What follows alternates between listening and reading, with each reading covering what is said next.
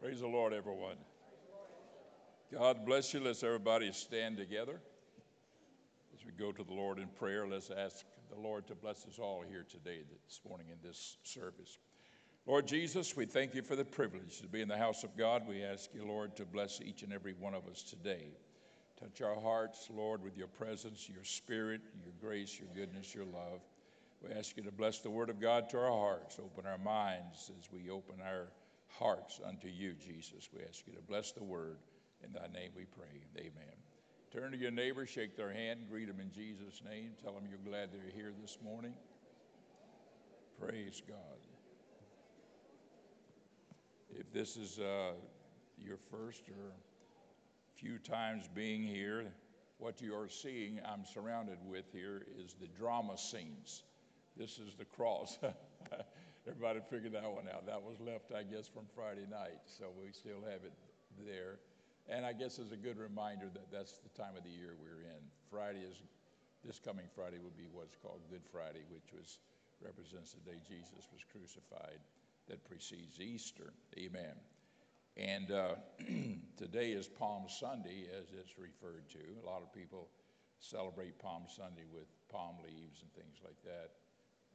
The Bible talks about them spreading out branches, tree branches, and so forth. John is the only gospel book that mentions the palms, but they're there. So they did use palm leaves.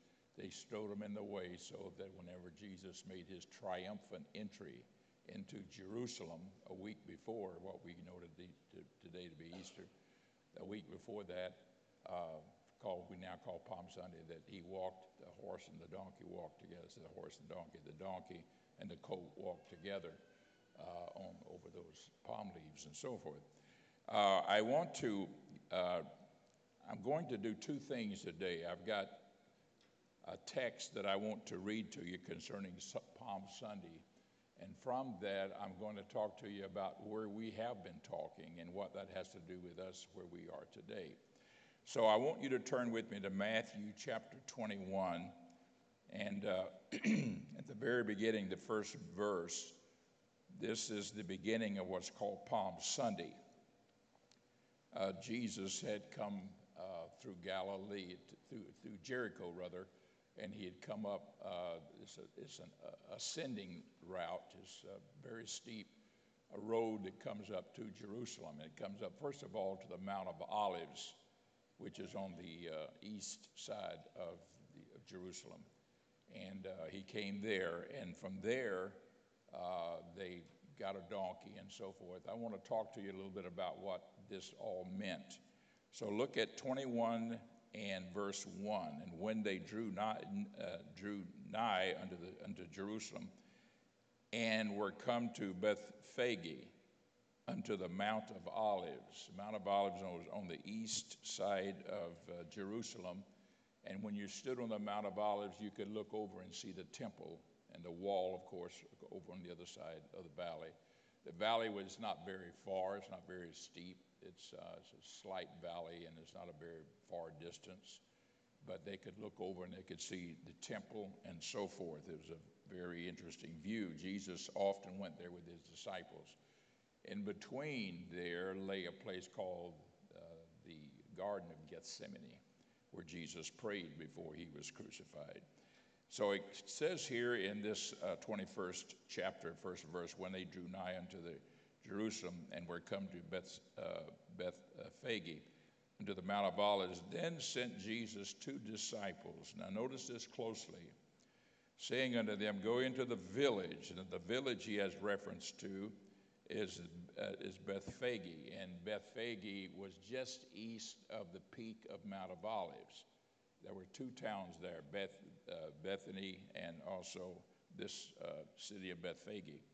And he sent two of his disciples, go ye, and he said, verse 2, saying unto them, go into the village over against you, and straightway you shall find a donkey tied and a colt with her.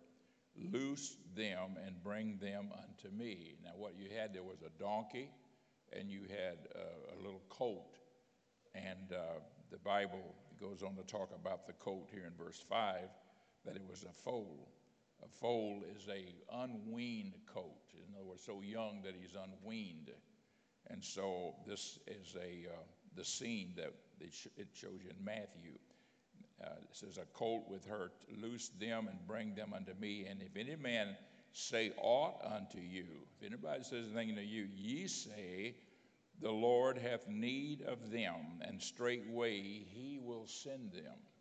So if anybody says anything to you about you taking the colt and the donkey that's there tied, he says, you just tell him the master have need of it. The only place that it mentions about anybody saying anything is found in John. John said they went, or Luke rather. Luke says that they went there, and a man says, why do you loose the colt? And they said, the master hath need of him. And then the man said, okay, take him, just like, no problem, And we don't know what happened, or whether the man had a dream, or whether the man had been spoken to of the Lord, possibly prior to that, but somehow or another, God had let this man know. And the Bible says over in Luke, he was the owner of the animals. And he said, okay, you can take them. So Matthew just says that if any man does say that, this is what you say to him. And then verse 4, I'm continuing in Matthew 21:4. All of this was done that it might be fulfilled, which was spoken by the prophet, saying, tell ye the daughters of Zion, behold, thy king cometh unto thee, meek and sitting upon a donkey, and a colt, the foal of a donkey. And of course, the foal is the unweaned, still nursing colt. Colt's the baby. It's a horse, donkey, anything of that nature. And so this is what, and when they came, it went on to say here, verse 8, a great multitude spread their garments in the way, and others cut down branches from the trees and strawed them in the way and so forth. Talked about them laying their clothes also, like their outer garments, their coats they had, or cloaks, and they laid them on the donkey, and it fell over the foal. And Jesus sat on that with his feet over the foal, and that's the way he went into Jerusalem. One of the most unusual sights you would ever see. That foal was going to stay with his mother. He was determined to stay with his mother because he was still nursing a colt. And so he was going to stay with his mother, and it was no problem. And the reason that the Lord had it that way was that it was the most humble, the most unusual situation you'd ever see. The Lord says, when you see that, you will know then that this is the Lord. And this was prophesied over in the Old Testament, that he should come into Jerusalem this way. You see, champions and conquerors and leaders, they rode white stallions and they rode black stallions. Alexander the Great had a black horse, and he loved that horse, and he rode that horse, and whenever he led his men into battle, he'd stand up on a hill and they'd see him on that black horse, and they were fired and ready to go into battle and fight. Napoleon rode a white horse. He had a white horse, and he did the same thing. He'd sit up on a hill, and all the men say, there he is, and he's watching, and he's with us, and he's right here. And so then they would go into battle, and they had courage to fight. Jesus never entered triumphantly into Jerusalem in that fashion. Do you get the picture here? Jesus was humble in everything he did. Born in a stable, laid in a manger, as a baby. No place for him even in the inn, in a little motel type atmosphere. The Lord himself came into this world humbly, and he also was going to ride this triumphant entry in which everybody was going to shout, Hosanna, the King, our King is coming, and so forth. He was going to do it in the most humble way. And he did it on a borrowed donkey. Think about that, a borrowed donkey. And I want to put emphasis on that. He was on a borrowed donkey. Now, I'm going to give you another scripture, a verse of scripture that I want to refer to, and that's in Matthew, the very next to last chapter, the 27th. And this is when Jesus had died on the cross, and the rich man Joseph of Arimathea came to take his body down from the cross. I'm going to read these verses to you. This is Matthew 27, verse 57. 27:57. Notice these very closely. When the even was come, there came a rich man of Arimathea. That was the place he was from, in Arimathea, named Joseph, who also himself was Jesus' disciple. Now, I think one of the gospel books, I think it's John, says that he and Nicodemus came together. Nicodemus, as you know in the 3rd chapter of John, was the one who came by night to talk to Jesus. And Jesus talked to him about it. These men were secret disciples of Jesus. They were not open because they were men of wealth, they were men of position, they were men of power in the community, and they sort of stayed back and stood back. Can I just tell you today, folks, that there are people who are disciples of the Lord in this fashion, but God would have us to be his right out front. He'd have us to be like the 12 apostles. He'd have us to say, I belong to Jesus. I am a child of God. I am a Christian. But God will use these people in his own way, in his own good time. But they can never be as richly blessed as those who commit themselves wholeheartedly to the way of the Lord. Praise God. Now, I want you to look at something here that I'm talking to you about, Joseph of Arimathea. It goes on to say that he went to Pilate, verse 58, he went to Pilate and begged the body of Jesus. Then Pilate commanded the body to be delivered to him. And when Joseph had taken the body, he wrapped it in a clean linen cloth and laid it in his own new tomb. Joseph had already had his own tomb carved out, and they had to carve it out of the cliff, out of the sandstone where they buried people. And then they would roll stones away, and they were there from then on.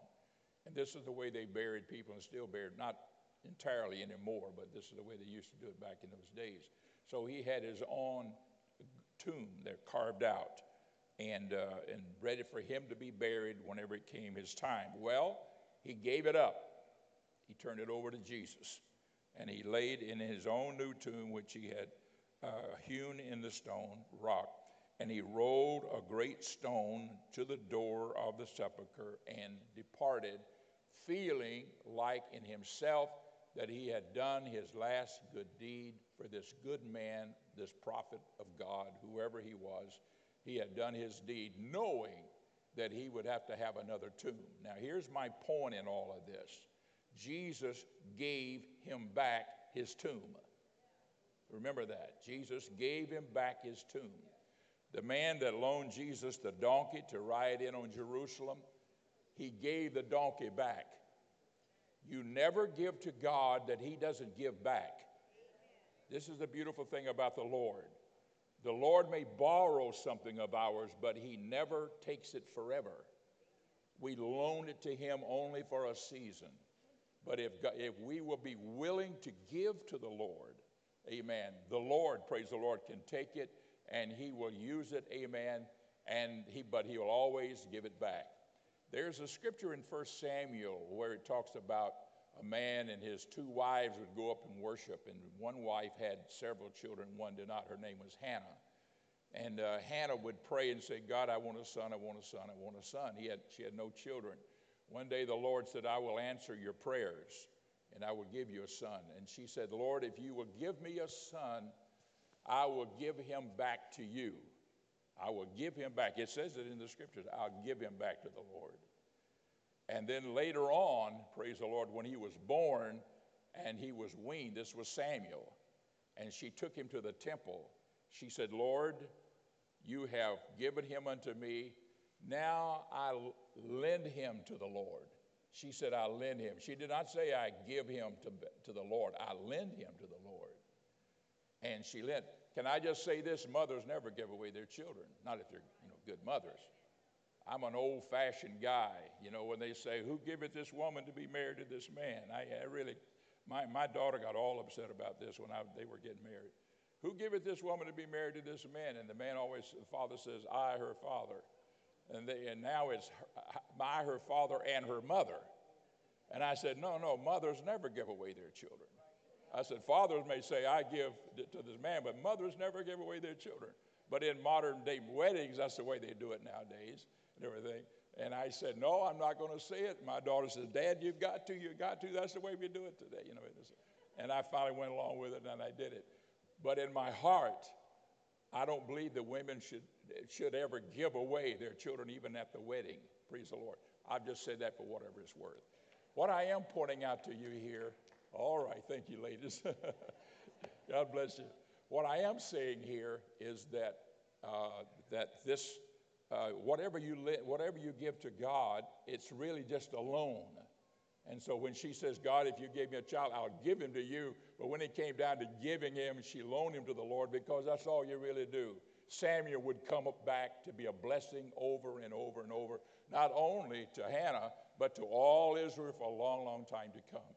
And I'm just saying here, folks, anything you ever give to God, now listen to me closely on this. This is a principle of the Lord. You see, he really doesn't need anything we have. But if we're willing to give, the Lord will only use it. He will only be a blessing with it, and then he gives it back. Praise God. And I'm going to read a verse of scripture over here in Proverbs to us. This is Proverbs 19:17. Look at this verse of scripture for a minute. 19:17 of Proverbs. He that hath pity upon the poor, pity means having pity that you would give to them and help them. He that hath pity upon the poor lendeth unto the Lord. You loan to God. And that which he hath given will he pay him again. That's a promise in the Word of God. So anything that you ever do, and let me just say this, the poor are still the ones that get the bad end and the raw end of things still in this life, even in America. It's the poor. And you can say what you want to, but I still believe that the poor get the raw end of the deal all the time. I see it in the book of Revelation, even in the end time. It's the poor that will suffer first. It's the poor who are the multitudes in the world. And if we who are God's people, and the Bible says, remember the poor you will have with you always. The poor you will have with you always. It didn't say you would be the poor. It says you will have them with you. One brother says, Lord, I want to be one of the with yous. I want to be one of the with yous. The poor you will have with you. Praise the Lord. So I'm just saying that as long as that's the case, and they'll always be the case, the poor you'll have with you always, we should always have a heart for the poor. Folks, if we will remember to do that, the Word of God tells us and teaches us. And you may be saying right now, Brother Meyer, don't even teach me that. I don't even want to hear that. No. I'm telling you the truth. He that hath pity upon the poor lendeth unto the Lord. That which he hath given unto him, he pays him back again. Praise the Lord. And these scriptures are found all in the Word of God and about giving. Amen. And then I'm going to read one other verse of scripture to you here. And this is one found over in the book of Luke, and it's chapter 6 and verse 38. This is one of my favorite scriptures. If you've got a pen, put a ring around this 38th verse in chapter 6 of the book of Luke. I'm going to show you today, and I'm going to talk about a principle of the Lord. It says, verse 38, give, and it shall be given unto you. Good measure, pressed down, shaken together, and running over, shall men give into your bosom. For with the same measure that ye met withal, it shall be measured to you again. Now, what I'm talking to you here about is learn to be a giver if you want to be blessed of the Lord. Learn to be a giver. Praise the Lord. And there's all kinds of ways we give. We think of mostly of finances, but there's giving of ourselves and our own lives. It's giving of our time. It's giving to help some kid come to Sunday school by picking him up on a Sunday morning and bringing him when you come, or a family or whatever. I mean, there's all kinds of ways that we help. This church has been a giving church and still is a leader in giving. You saw on Friday night, and they'll probably show it again tonight on just a little 3-minute video here about our ministry called Helping Hands. Most of us are all very familiar with that. But Helping Hands is, it's a legitimate, bona fide, government-recognized organization that we can help people not only in this city, but in the whole country and anywhere in the world. This country helped, the people when they had the earthquake down in Haiti. We were down there giving out food. Our people were Earthquakes, hurricanes hit the islands down there, down the orphanages that we're helping to support down in Guatemala we just built. This church led the way to build that orphanage. I don't know whether you know it or not, but this church led the way to build that orphanage. And in Guatemala, there's there's hundreds and hundreds of thousands of children that are orphans. They have no parents. And I have been right there at the edge of that cliff, and there's a big cemetery up here. And you stand at the edge of this cemetery, you look down a valley way down below down there. You look down in that valley, and it's the city dump. And they bring loads of garbage in there every day, truck after truck, and they dump it, and the bulldozers pushing that garbage down. But also in that dump lives 10,000 people live in that dump, in that valley between those mountains, huge. And when you look down, you can hardly tell the difference between the people and the vultures that are flying around, all fighting for the same thing. A truck comes in, and those people will lay their hand on the truck and follow it, and follow it, and follow it until it stops. And then they start grabbing and pulling, and before that truck can hardly dump it, and as soon as it dumps it, it pulls it out, and the little kids are scurrying around, and you wonder, oh my God, they're going to get run over with that truck, but they know how to get out of the way, and the guy in the truck just drives on. I mean, it's like he's used to that. You know, the bulldozer backs his bulldozer up, and he starts spreading it out, and they have to go through that dump, that garbage load. They've got to go through it in a matter of about 5 minutes. It's going to all be pushed and scattered, and the bulldozer runs over it. And so they're there frantically trying to get anything, and they've got it all figured out, tin cans and bottles, food, anything they can. And 10,000 people, I read this in National Geographic because they wrote about it in Guatemala City. And 10,000 people live in this dump, and they live off of that garbage. And the amazing thing about it is before it gets to the dump, there's other people who have gone through the garbage somewhere else in town or in another stop someplace before it ever gets there. And I'm just trying to tell you here, they are the poor. And some of our people had a burden to try to build an orphanage there for those children. They grow up in the dump, they have no hope, they have no future, they have nothing. And this church led the way in that. I thank God for that. I'm trying to say, folks, if we'll be a giving people, if we will be a giving people, God will honor us. He will honor you individually. And God has blessed this congregation, and He has blessed your pastor. He's been a real leader in these things. And I know that they were trying to receive an offering, and they said, we want to start building this orphanage. We need to get something going here, that little committee. And your pastor says, I'll give $5,000. And those men all looked around at each other, and they said, well, we'll give. So everybody else gave 1,000. This church gave 1,000. I mean, he gave 1,000 himself, and everybody else gave 1,000. And when they walked out of that committee, they had $10,000.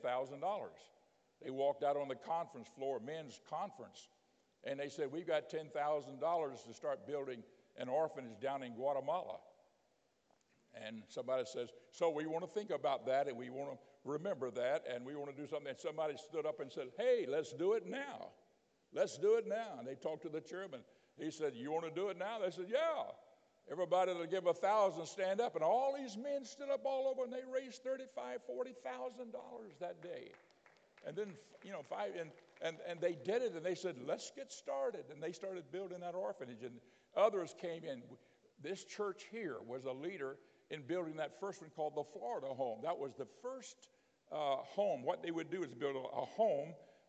They had 10 acres. They would build a home, and then they could put 10 children in that one home, and they would put a set of parents in there, people that were saints of God that lived in there. And they'd bring them out and say, this is where you live with these children, and so forth. And then when they built that Florida home, Louisiana says, hey, you're not going to beat us. We're going to build a Louisiana home. Texas said, we're going to build a Texas home.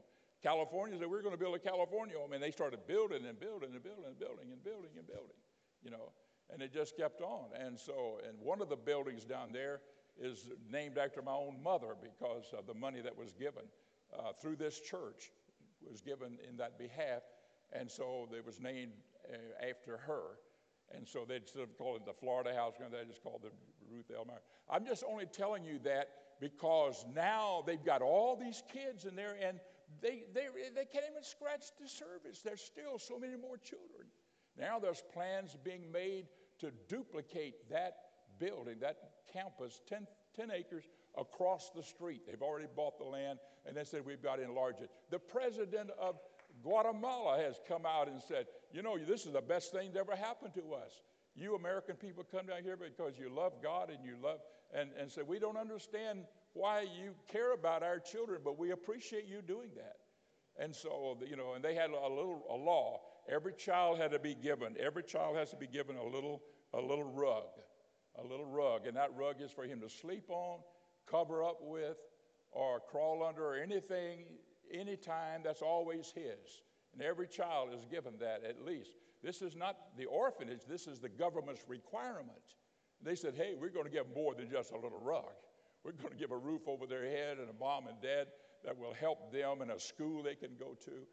I'm just trying to tell you here, folks, if we will be a giving people, praise the Lord. I don't know why some people get hung up on it when it's in the Word of God. If I believe in Acts 2:38, if I repent of my sins and I'm baptized in Jesus' name, the Bible says my sins are washed away. How do you know they're washed away? How do you know they're washed away? Do you see them in the water? You see your sins washed away in the water? You say, well, that's how I feel. Well, that's for sure. That's for sure. I felt it when I got baptized and so forth. But the way we really know is because the Word says it. Repent and be baptized, every one of you, in the name of Jesus Christ, for the remission of sins, and you shall receive the gift of the Holy Ghost. So when I was baptized, when you were baptized, our sins were washed away. We know that by the Word of God. That's called our faith in the Word of the Lord. And if we can believe God, if we can believe Him for salvation, and there are other scriptures, many others, of course, that substantiate that one verse. But if we can believe God for salvation, we can believe Him for giving, because it's a powerful thing in the Bible. And the Lord has saved us for, it saved us for more than just us enjoying salvation. But He's done it that we might be saved, that we may know the Lord, and also that we might be a blessing to others. And I just want to talk to you here today about being willing to give to the Lord, because the Bible says it'll be given back to you. You'll never give to the poor that it won't be given back. And I appreciate this church. I appreciate the vision your pastor has had. Now we're connected with another orphanage down in Honduras. And that orphanage, we've helped that orphanage. We built churches in Africa. And since, what it was, we had a shoe sale twice. It's not a shoe sale, a shoe collection. People just brought old shoes and everything. It's a semi-truckload of them.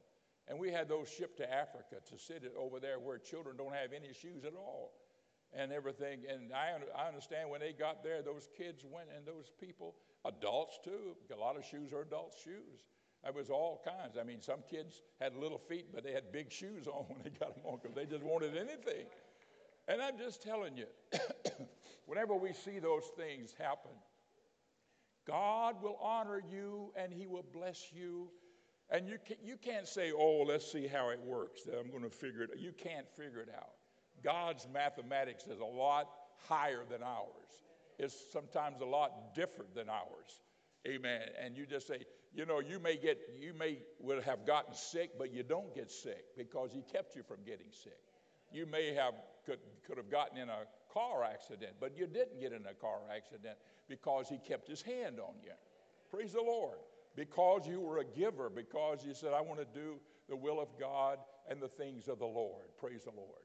Somebody said, oh, do I have to pay tithes? Oh, my God. Abraham did that. The father of faith. Joseph did that. Jacob, did that.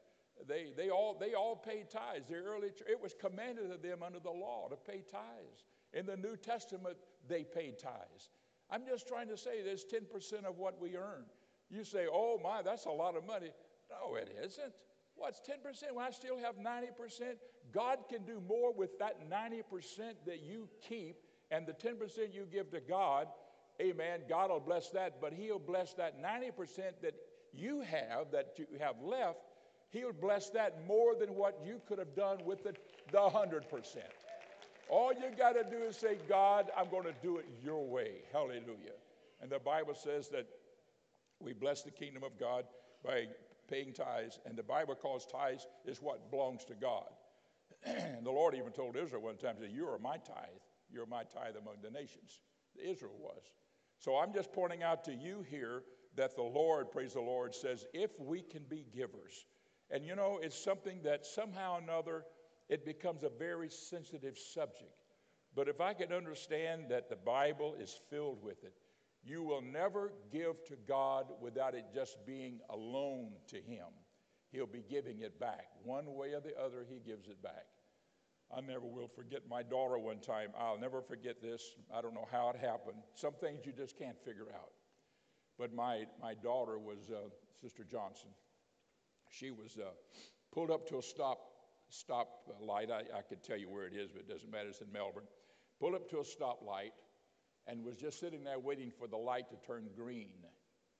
And the guy across the street ran that red light from across the road, ran the red light from the other side, and a car coming from the side hit that car, and that car started spinning around and coming. All of it was coming right at her, and she was just sitting there.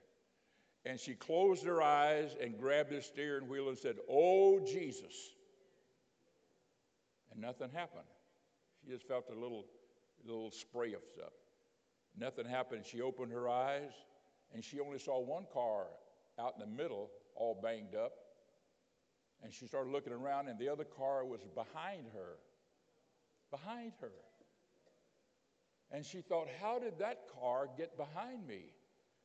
Did it flip over? Did it spin around? She doesn't know how it happened.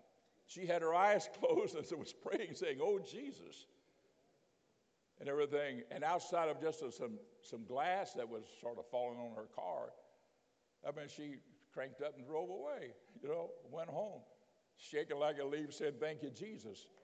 But you see how God spares us sometimes. This is his way of giving back. And I'm just saying here today, let's trust the Lord. Let's trust the Lord in being a giver. I know I'm using financial things here, but it can be all kinds of ways that we are givers, that we give to God, we give to his kingdom, we give to his word.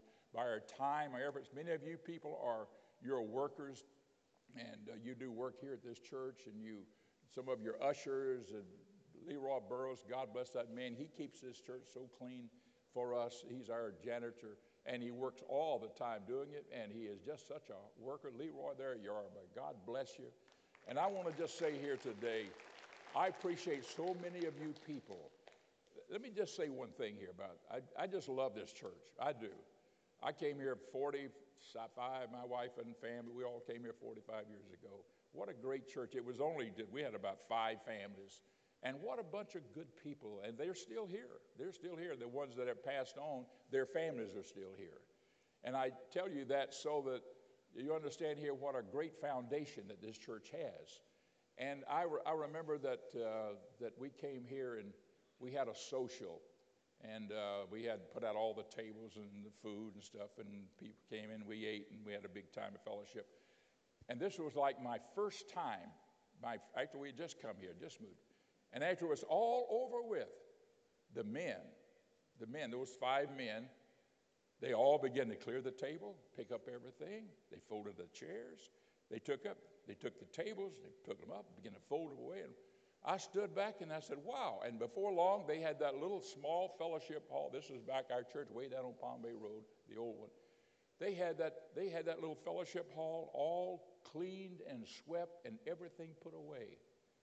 Before we ever left, they had it all done.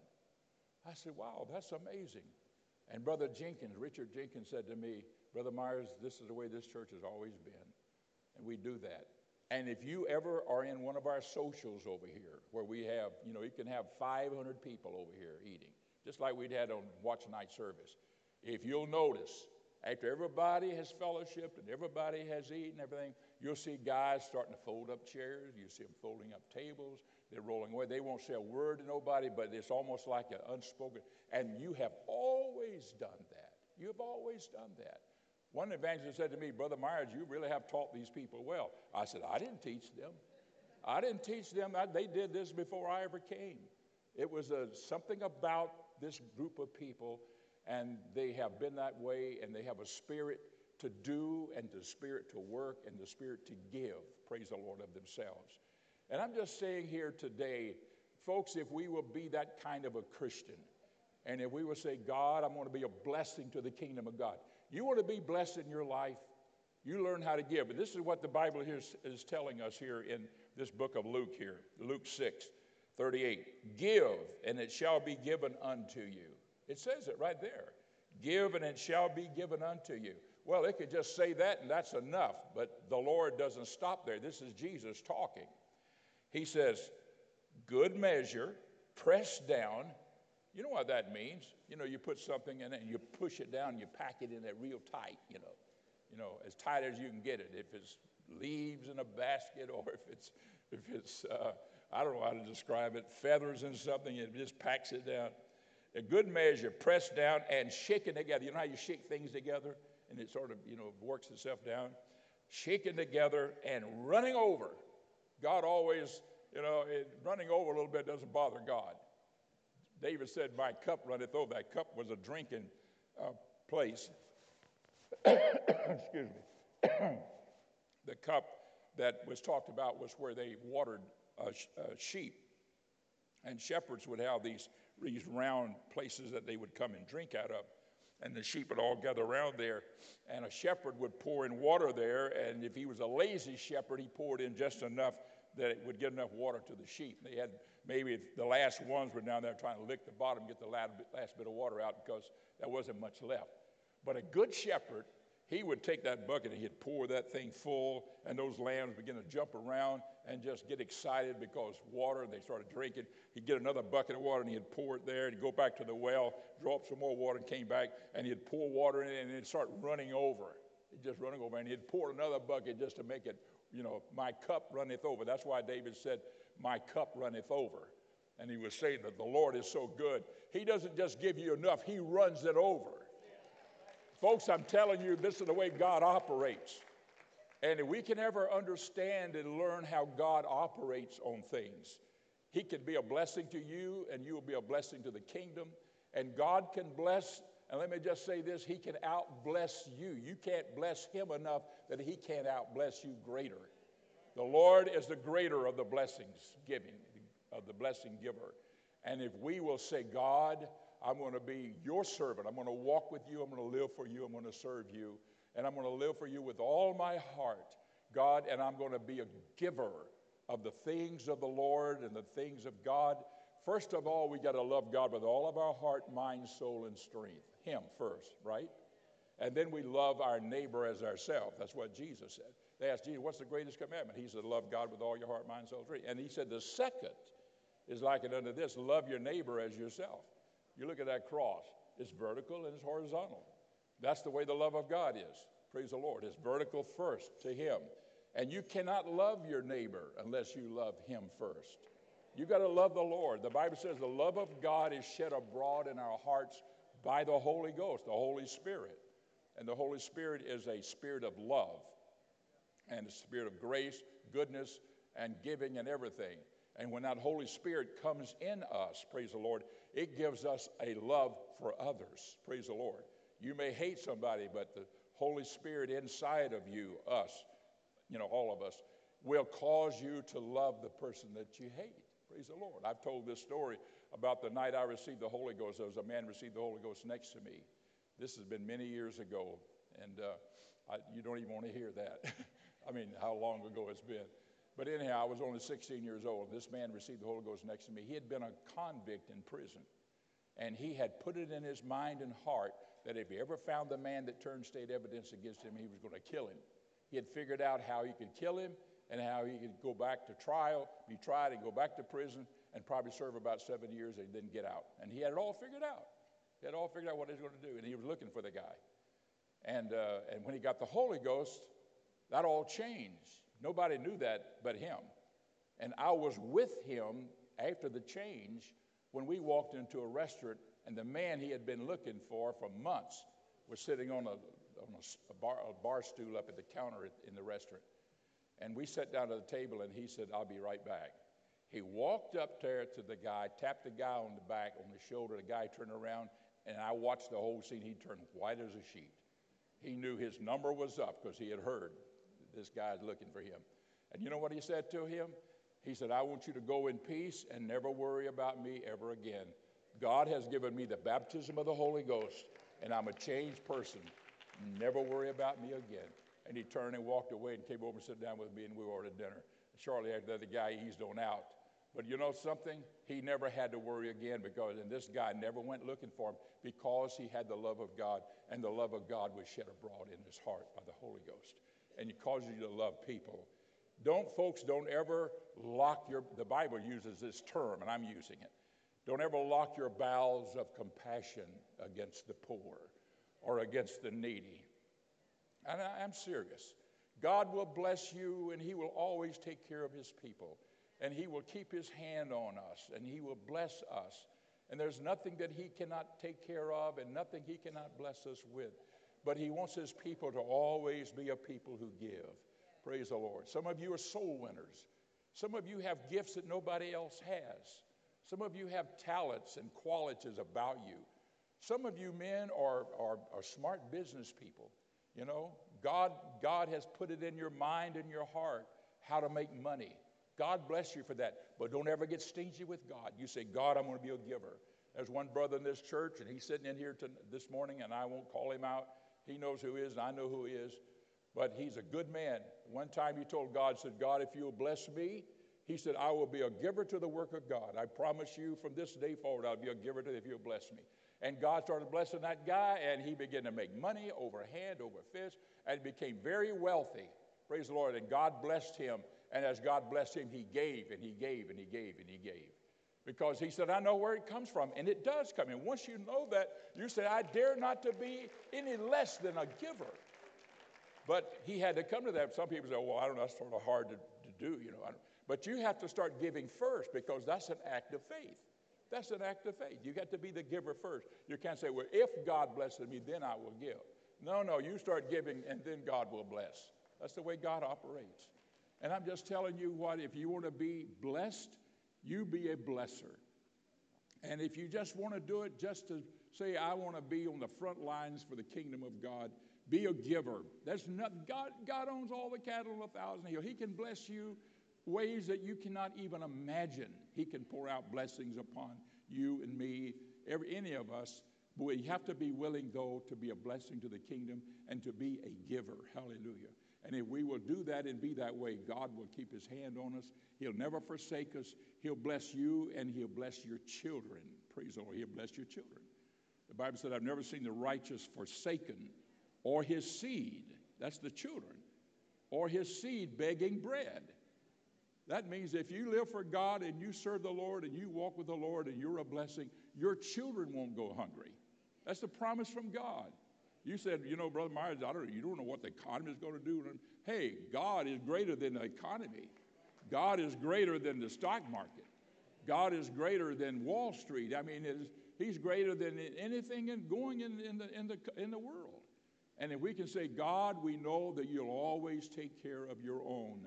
I want you to know that you can say, God, I want to be a giver to the kingdom of God with all of my heart, with all my soul, with all my strength. And God will be a blessing to you and a blessing to me, and he'll bless the church. Praise the Lord. There's nothing our God cannot do. And I just feel full here today about this. I know that what God has done, I know what God can do, and I know what God is still wanting to do. God is wanting to bless this church mightily, and he wants to bless some of you mightily. But we have to say, God, we have to do it your way, not our way. I may have my own way how I'm going to do this thing, you know. And I think we've all been guilty of that. But we'll say, God, not my will, but thy will be done. But if whatever you bless me, I'm going to be a giver. And it's right here in the word. It's right here. Give, and it shall be given unto you. Heaped up, pressed down, full, shaken together, and running over. Shall men give into your bosom? Amen. It'll come back to you one way or the other. And you can never outgive God if you even give to the poor. You only loaned it to God. Would you like God to be in debt to you? Would you like God to owe you something? Hey, he never fails to pay his bills. Remember that. He never fails to pay off whenever it's time for him to pay you back. Oh, hallelujah. God is the greatest friend we can have. Jesus said, I no longer call you servants, but I call you friends, for you're my friend. And a man reveals to his friends what he will do, what he's going to do. And so you and I are more than just servants of the Lord. We are his friends. And the Lord, praise the Lord, can speak to our hearts, lead us, guide us, direct us, and keep us in all things if we'll live for him and trust him. Would you stand with me this morning and let's just worship God? I want you to say, Jesus, whatever you'd ever have me to do, whatever direction you want to lead me in my life, I want you to always have the liberty to do it. Would you lift your hands right now and let's worship God together as we are dismissed with this Sunday school class. Jesus, we thank you for your blessings, your goodness. Thank you for this audience. Thank you for these dear saints of God. Thank you for these good people that love you, love your word, Lord, and give us all faith to believe the word, Lord, right down to the last letter. We glorify your wonderful name and praise you. In Jesus' name we pray. Amen.